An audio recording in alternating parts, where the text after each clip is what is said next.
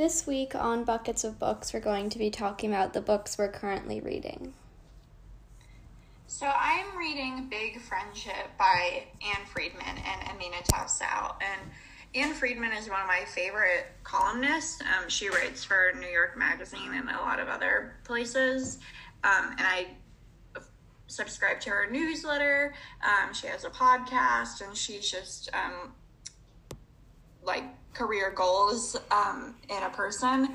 So she wrote this book with her best friend about how friendships, aren't really given the same gravity as romantic relationships and family relationships, and her relationship with her best friend and how they moved across the country and maintain their friendship. And it's an interesting look at something that I think we all sort of take for granted and don't usually think too much about our friends. Yeah, that sounds interesting. Is it like a collection of essays or stories, or how is it told? It's sort of like part memoir written by the both of them and part sort of like nonfiction sociology. They use a lot of research and data about the history of female friendships, about how in the olden days, women were just expected to find a husband, so they had their deepest relationships with other women, and nobody thought it was weird because it was considered back then that women weren't sexual at all. But then when women's empowerment started coming about, they started thinking that it was weird for people to, same-sex relationships to be too close. So then it's sort of come around again now where female relationships are more celebrated. And so it's an interesting topic. It's personal and sociological. That sounds cool. I'll put it on my list. I'm reading this book called A Little Life right now, and it's very good. It's about these four friends when they all after they've graduated college and sort of just their lives as adults in New York. And it has this interesting style where it'll mention something that they were talking about, something from their past, and then it goes into this long description of that thing from their past as it's talking. So the more you read, the more you learn about them, just thrown in the conversation. And so it's interesting because it's this complete history of them and their friendship together.